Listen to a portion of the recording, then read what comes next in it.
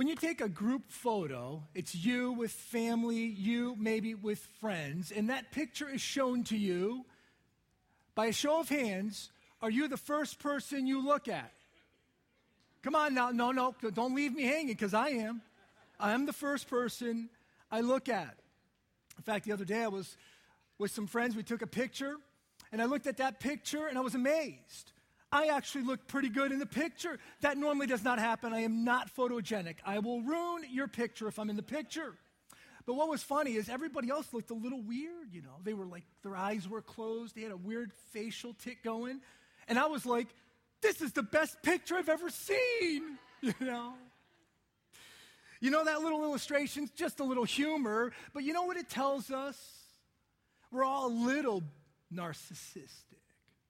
We're all a little into ourselves. Now listen, there's nothing wrong with that. There's nothing wrong with wanting to look good. There's nothing wrong with looking at ourselves in a picture. Of course not. In fact, there's nothing wrong with even having some good old-fashioned self-confidence, some good old-fashioned self-esteem.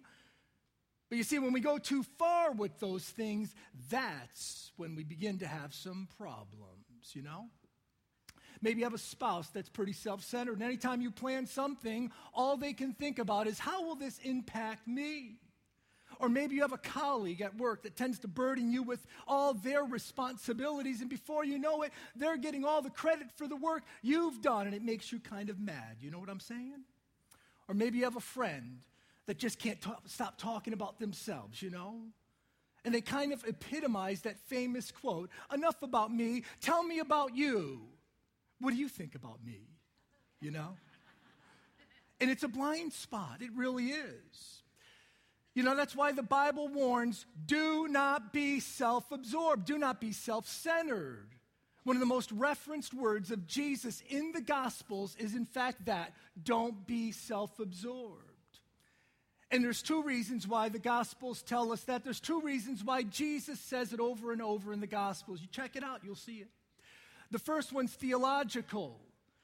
See, when we think life revolves around us, when we're self-absorbed and self-centered, we tend to operate out of a mindset of arrogance and pride. And that will keep us from God's grace. You see, we've got to humble ourselves. We've got to realize that we've fallen short. We need God's help. We need His grace that comes through faith in Christ. That's why the Bible warns against being self-absorbed. But the other reason why it warns against it is just very practical. See, when we think life is all about me, listen, people won't like us. And it affects our relationships in a negative way. That's why the Bible warns against it. But you know, there are a number of researchers, psychologists, sociologists today who point to narcissism being on the rise in America. In a recent book entitled Narcissism Epidemic, psychologists and clinical psychologists and doctors Twenge and Campbell conclude that not only is it on the rise, and they point to some troubling statistics, but they also show that it's becoming more culturally, more socially acceptable in America. And I want to read a quick excerpt from their book. They say this: we didn't have to look very hard to find it, self-absorbed behavior. It was everywhere, they said. On a reality TV show, a girl planning her 16th birthday party wants a major road blocked off so a marching band can precede her grand entrance on a red carpet. Wow. It's now possible, I didn't know this, it's now possible to hire fake paparazzi to follow you around, snapping your photograph when you go out at night. You can even take home a faux celebrity magazine cover featuring the pictures. A popular song declares with no apparent sarcasm, I believe that the world should revolve around me, and on it goes. And then they cite those troubling statistics I referenced earlier. Based on a survey of 37,000 college students, they show that 25% of them agreed with the majority of items on a standard measure of narcissistic traits. And that's up significantly from prior surveys. See, they would step back and say it's on the rise and it's more culturally acceptable in America. Now, There definitely would be others that would push back a bit and say there's nothing different about today's generation than prior generations as it relates to self-centeredness. There's nothing different. Now, they would agree, yeah, it's more apparent. It's more in your face, given the technology and the digital era and the social media like Facebook and YouTube and Twitter that kind of showcases the self in all its glory. But they would argue since the beginning of time, since people have been walking this planet, self-centered thinking has always been with us. But listen, no matter where you stand in the debate, they all agree with one thing. Narcissistic thinking, self-centered thinking is pretty prevalent in society. And I think that makes our topic pretty relevant today. See, we're continuing our series dealing with difficult people, and today we're going to be focusing on how do you manage the narcissistic person in our lives. And for that, I want to turn to an interesting story found in Acts chapter 8. We're going to have some fun. This is a neat story. Some humor in this story. Acts chapter 8, if you have your Bibles, verses 9 through 24 is what we're going to look at. Now, the story is about a man named Simon. You may know him as Simon the sorcerer. He is the narcissist in the story. And we're going to look at some of the narcissistic characteristic traits through the lens of Simon. And then we're going to look at how the Apostle Peter responds to this narcissist. So if you're ready, we're going to dive right into the word, Acts 8, starting in verse 9. Now, for some time, a man named Simon had practiced sorcery in the city and amazed all the people of Samaria. He boasted that he was someone great, and all the people, both high and low, gave him their attention and exclaimed, "This man is rightly called the great power of God." They followed him because he had amazed them for a long time with his sorcery. You see, I almost picture Simon as a modern-day David Blaine or Chris Angel, you know? And he was doing these tricks, and the people of Samaria were amazed. And right in the opening verse, verse 9, you can see how arrogant Simon was. I mean, it says he boasted that he was someone great.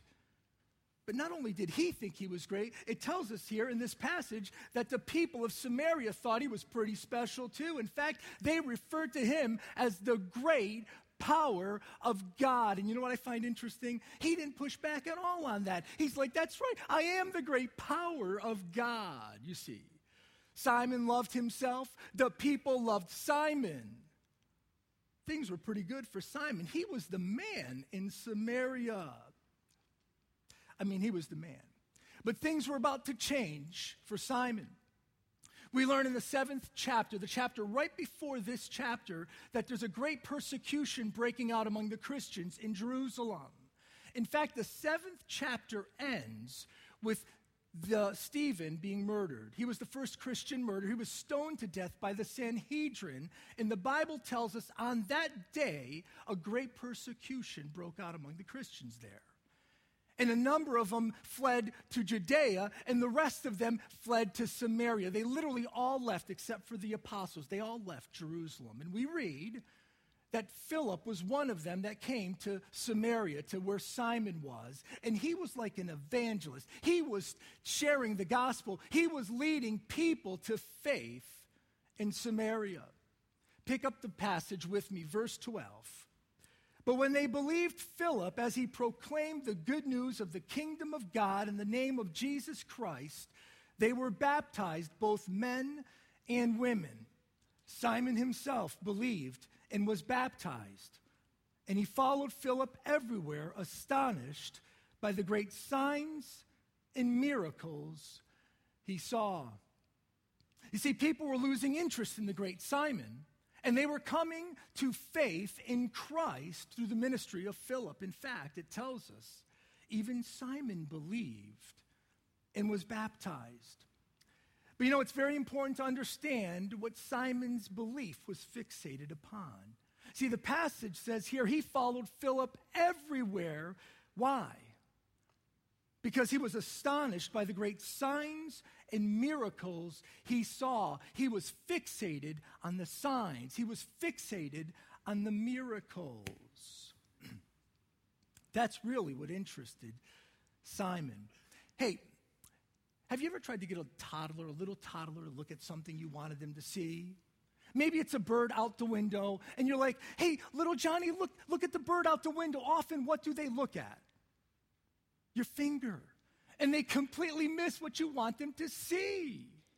That's what's happening kind of in this passage. See, Philip, through the signs and wonders, is pointing to Jesus. But Simon, he's just staring at the finger. He's just staring at the wonders and the signs and the miracles that Philip is performing through the power of the Holy Spirit. Now, let's just put ourselves in Simon's shoes. I mean, at one point, he was the big cheese in Samaria. People loved him. He was doing those tricks, and then in comes Philip with the power of the Holy Spirit. He's probably healing the blind and the lame, and it's making Simon's little tricks look pretty insignificant. And Simon's like, I'd love to have that power.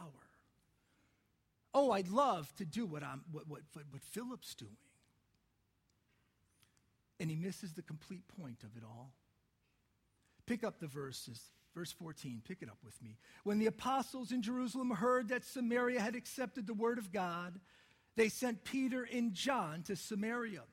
When they arrived, they prayed for the new believers there that they might receive the Holy Spirit, because the Holy Spirit had not yet come on any of them. They had simply been baptized in the name of the Lord Jesus. Then Peter and John placed their hands on them, and they received the Holy Spirit. Verse 18, when Simon saw that the Spirit was given at the laying on of the apostles' hands, he offered them money and said, give me also this ability, so that everyone on whom I lay my hands may receive the Holy Spirit. You see, we learn from this passage that Simon was pretty much full of himself. He boasted about himself.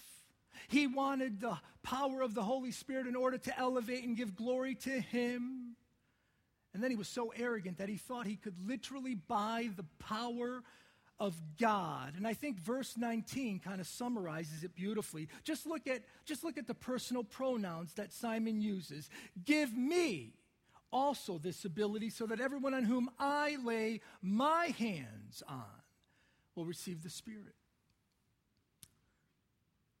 Hey, do you know people like that? Me, I, my kind of people? Dr. Judith Orloff, clinical psychiatrist and professor at UCLA, developed a really concise quiz. Just 5 questions. I think we have them. We can put them on the screen. Just 5 questions as to whether or not we can determine whether or not we're in a relationship with the narcissist. Here they are. Question number 1. Does the person act as if life revolves around them? Question number 2, do I have to compliment them to get their attention or approval? Number 3, do they constantly steer the conversation back to themselves? Number 4, do they downplay your feelings or interests? And finally, if you disagree, do they become cold or withholding? Dr. Orloff says if you answer yes to 1 or 2 of these questions, you're likely dealing with a narcissistic type person in your life. People that are concerned with their image, their entitlements, their control. People that are willing to manipulate others in order to get what it is they want. They're people often that lack empathy. They lack care and concern for the feelings of others. And as a result, they are people that are willing to trade off basic human values like care and concern for the feelings of others in order to elevate themselves. And they're people that are agenda-driven. What do I get out of this? Rather than relationally driven, how will my actions impact others? And they're also people that do not see the error in their ways. See, make no mistake about it. Dealing with self-centered, narcissistic people in our marriage, in our families, with our friends, in the workplace, can be extremely difficult and trying. So what do we do with it? How do we respond? Well, let's take a look at how Peter, the Apostle Peter, responds to Simon the narcissist. And you're going to see, point number one, if you're taking notes, point number one, how do you respond? You confront your anger. You confront your anger. See, after Simon offered to pay Peter money, look at what Peter said. May your money perish with you because you thought you could buy the gift of God with money. Peter's like, what? I mean, exclamation point. He is angry. You have no part or share in this ministry because your heart is not right before God. Oh yeah, Peter's angry. No doubt about it. You know, sometimes as Christians, we think it's not right to be angry, that there's something wrong with that. But you know, there's nothing wrong with being angry if there's something legitimate to be angry about. In this case, Peter's angry because he sees Simon's arrogance. He sees Simon distorting the truth of the gospel message in his words. He's angry. You know, we see Jesus in Luke 19. He gets pretty angry when he sees the injustice going on in the temple, the money changing, the gambling. And he, wow, was he angry in that passage. In fact, there's over 350 references in the Old Testament alone to the anger of God. We see God getting angry over evil, God getting angry over sin, God gets angry over injustice. See, there's nothing intrinsically wrong with anger. As one once said, anger registers displeasure. Anger prepares us to defend ourselves against an attack. Anger is an alarm that goes off that says, there's something wrong in the world. There's something wrong in our lives. Hey, have you ever been angry with the self-centered ways of other people? Perhaps they put you down in order to elevate themselves. Perhaps they give no consideration to your feelings or your opinions, and they just do what they want to do. How do you respond to that anger? Do you ignore it and hope it goes away? What do you do with it? Do you kind of settle into this mode of thinking that denies the actual problem is happening, and you actually accept the routine frustrations, the routine confrontations as everyday normal living? You know, this is just normal. What do you do with the anger? In a book entitled Stop Walking on Eggshells, the authors, both clinical psychologists Mason and Krieger, say one thing you don't want to do is that. And there's a part in that book that specifically deals with people who have to manage the narcissistic, self-centered person in their lives. Say you don't want to do that. In fact, they say you don't want to be a sponge. That's what they call it. You don't want to just sit back and take it in. You don't want to sit back and soak it all in. And the reason is threefold. Number one, they say if you do that, you will just perpetuate the problem. If somebody's putting you down in order to elevate themselves, if somebody's ignoring your opinion and ignoring your feelings to just elevate what their feelings and opinions are, listen, if you don't do anything about it, they're just going to keep on doing it. It just perpetuates the problem. Number two, they say it's also likely going to lead to depression. When you keep anger in, it leads to depression. The relationship doesn't get better and you get depressed. And then number three, we all know this, when you keep anger in, and you keep anger in, and you keep anger in, it's called pent-up anger. What happens with it? It just erupts. And what happens is you begin to lash out at that person. You begin to attack it. You're like, what? And you're in their face, right? That's what happens. You know, the Bible says anger is not sin. The Bible also tells us you can sin in your anger. And one way we sin in our anger is when we attack the other person, the self-centered person. When we begin to hate them, when we become vengeful against them, when we want their demise, we sin in our anger. So you say, okay, this is great. I have anger. Don't ignore it. Great. I won't ignore it. Don't attack. Great. So what am I supposed to do with my anger? Well, do what Peter does in this passage. You see, Peter doesn't attack Simon. He does not attack him. If you look at the passage carefully, he doesn't attack him. But you know what I'm amazed by is that Peter doesn't ignore it either. See, there's a unique relationship here, meaning there isn't one. Simon and Peter really don't even know each other. I would have thought Peter could have just blown him off, but yet he doesn't. And I believe the reason why Peter doesn't is because Peter's anger is coming out of a heart of care and concern, not only for the truth, when he sees Simon's words distorting the truth, but I also believe, if not even more so in this case, I believe he's responding out of care and concern for Simon. You say, wait a minute. Come on now, look at what Peter said to Simon. He said, may your money die with you, you know. Care and concern. I don't think so. But when you stop and think about it, you see, Peter saw in Simon a man that was self-destructing.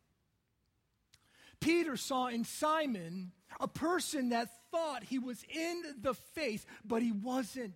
Peter saw in Simon a man who was heading to hell. And Peter was cared enough and was concerned enough for Simon that he confronted him. Was he angry? Yes.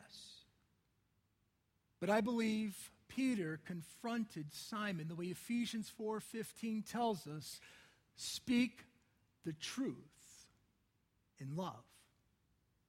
That's what I see here in this passage. Point number 2, we see Peter establishes a boundary here with the hope for change.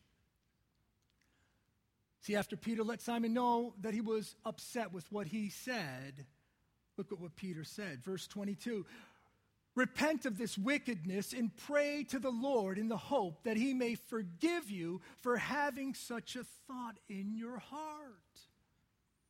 For I see that you are full of bitterness and captive to sin. Peter looks at Simon and says, you need to stop doing what you're doing. You need to repent. You need to turn away. You need to stop thinking life is all about you, Simon. And you need to pray to God that he will forgive you of your arrogance. And what Peter does here in this passage is he establishes a truth boundary. And this is what he's doing. He says, the truth is the gospel message, that you come to faith by humbly yielding and accepting the free gift of eternal life found in Christ. That's the truth. And Peter in this passage is telling us, I value the truth. And he says to Simon basically this, Simon, you can think what you want to think. You can say what you want to say. You can do what you want to do. But listen, the truth remains the truth.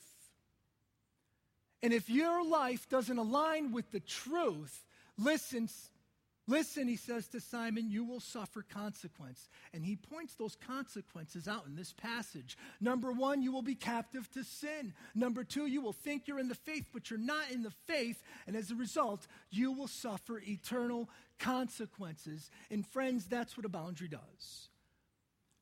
A boundary clarifies what it is you value. In this case, it's a truth boundary. And that boundary, that value, clarifies responsibility for everyone involved.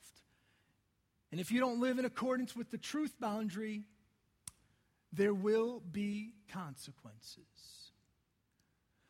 See, a personal boundary works the same way. A boundary is this. What is it that you value for yourself in this relationship that you're struggling with, in this relationship with this narcissistic, self-centered person? What is it you value? You may say, I value security. You may say, I value safety for me and my children. You may say, I value respect. You may say, I value that my feelings would be heard, that my opinions would matter.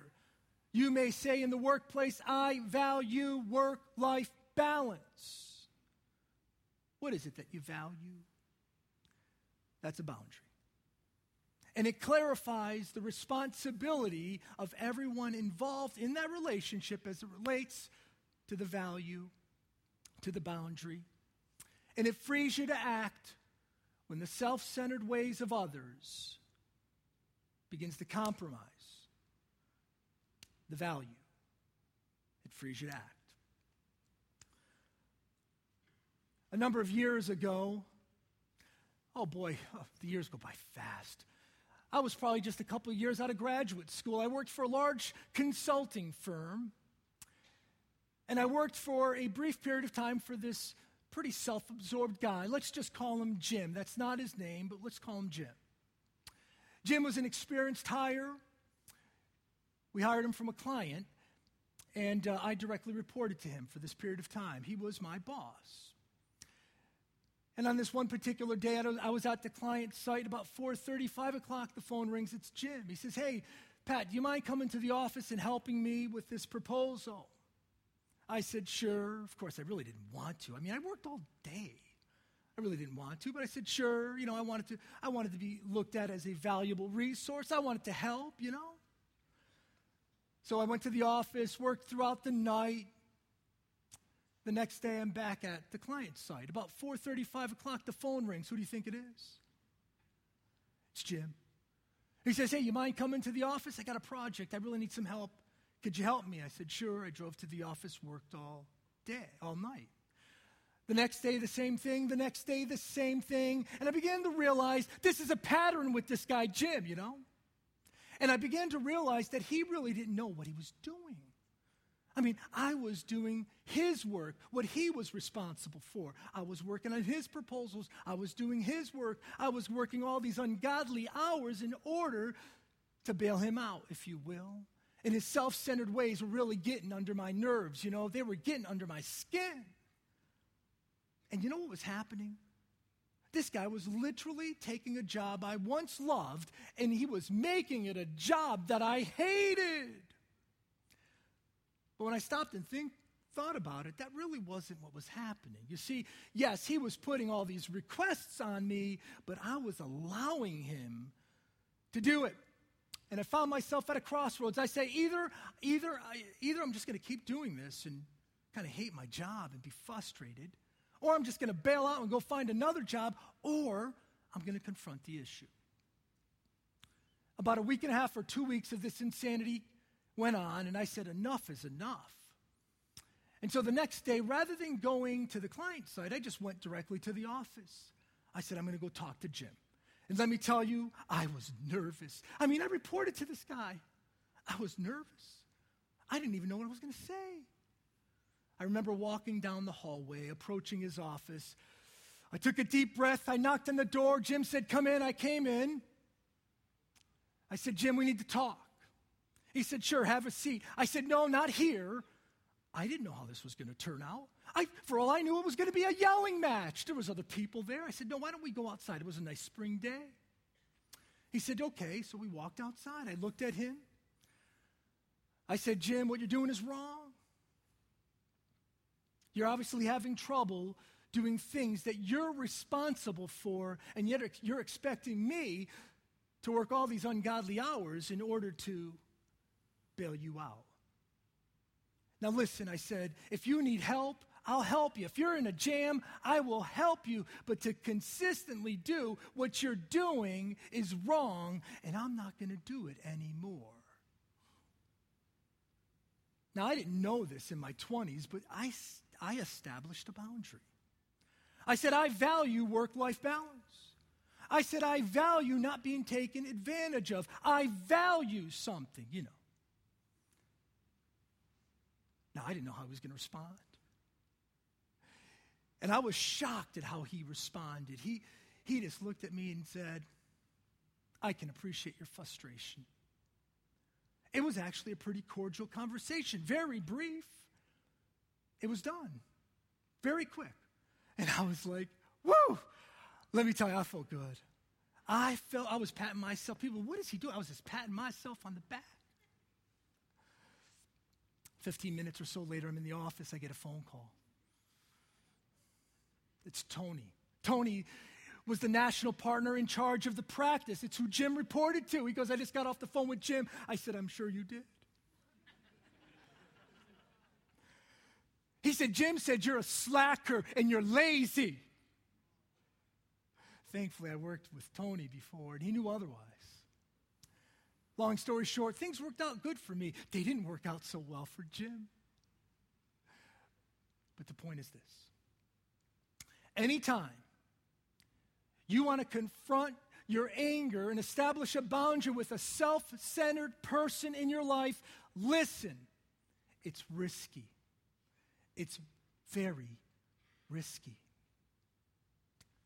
It may lead to greater tensions and frustrations for a period of time in the relationship. Hey, the relationship may end. You may get fired. It's risky. So you got to expect some friction. You've got to expect some tension when you do this, but you have to remember why you're doing it in the first place.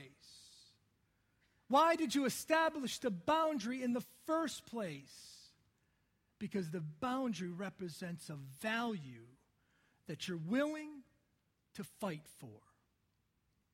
Dr. Henry Cloud said this in his book, Boundaries, a great book from a Christian perspective. He said this, setting personal boundaries lets people know the seriousness of the trespass and the seriousness of our respect for ourselves.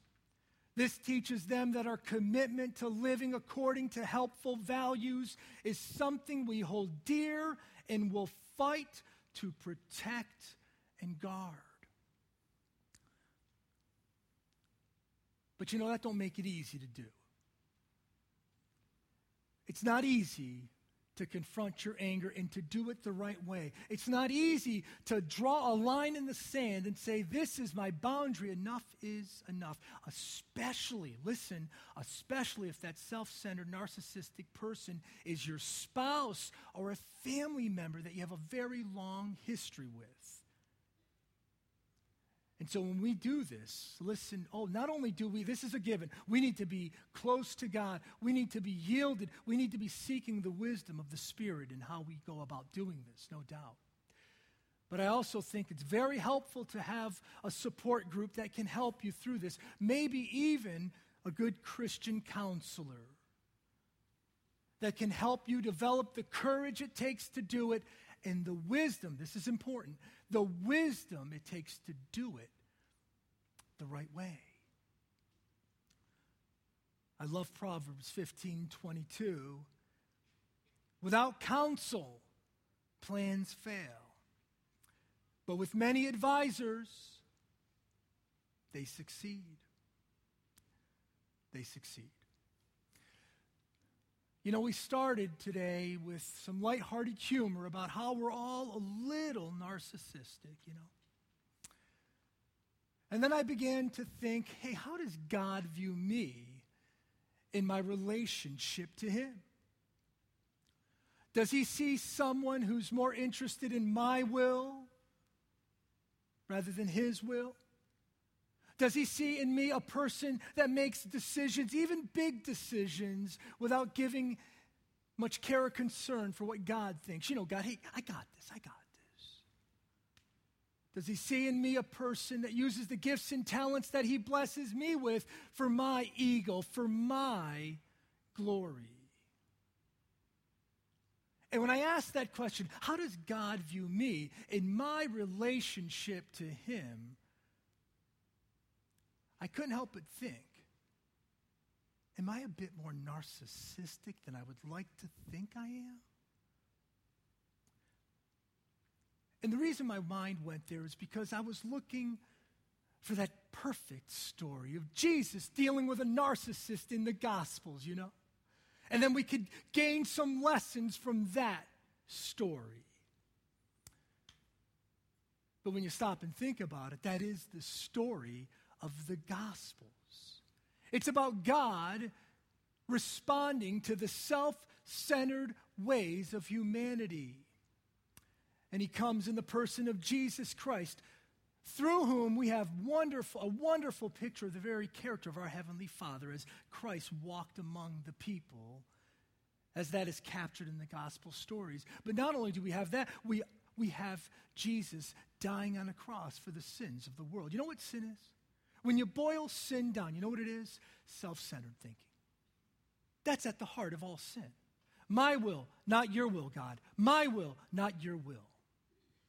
And Philippians 2 tells us that Jesus carries out that mission with a heart and a mind of humility. So when we think about the difficult people in our lives, when we think about the self-centered people in our lives, when we think about confronting our anger, when we think about establishing boundaries with a hope for change, may we do it out of a heart and a mind of humility.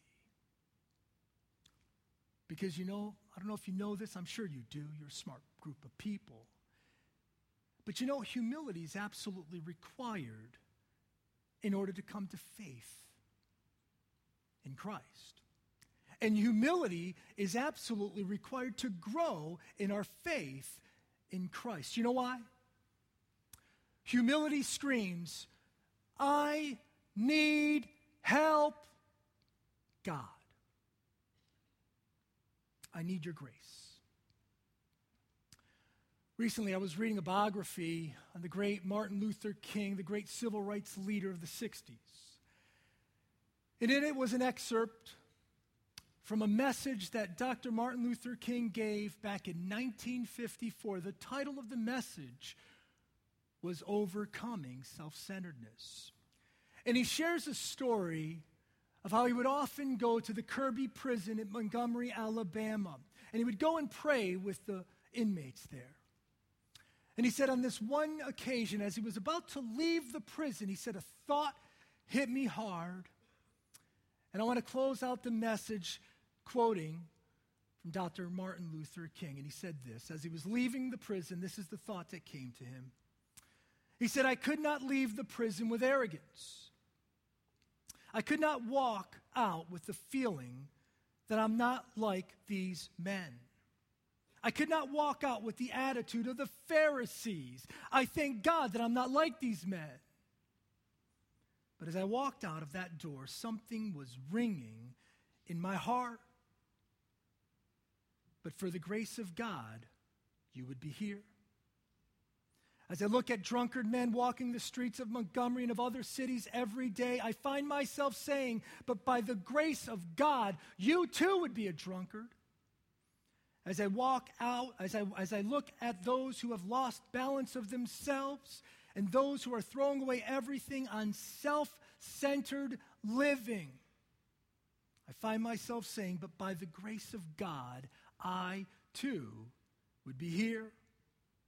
And then he said this, when you see that point,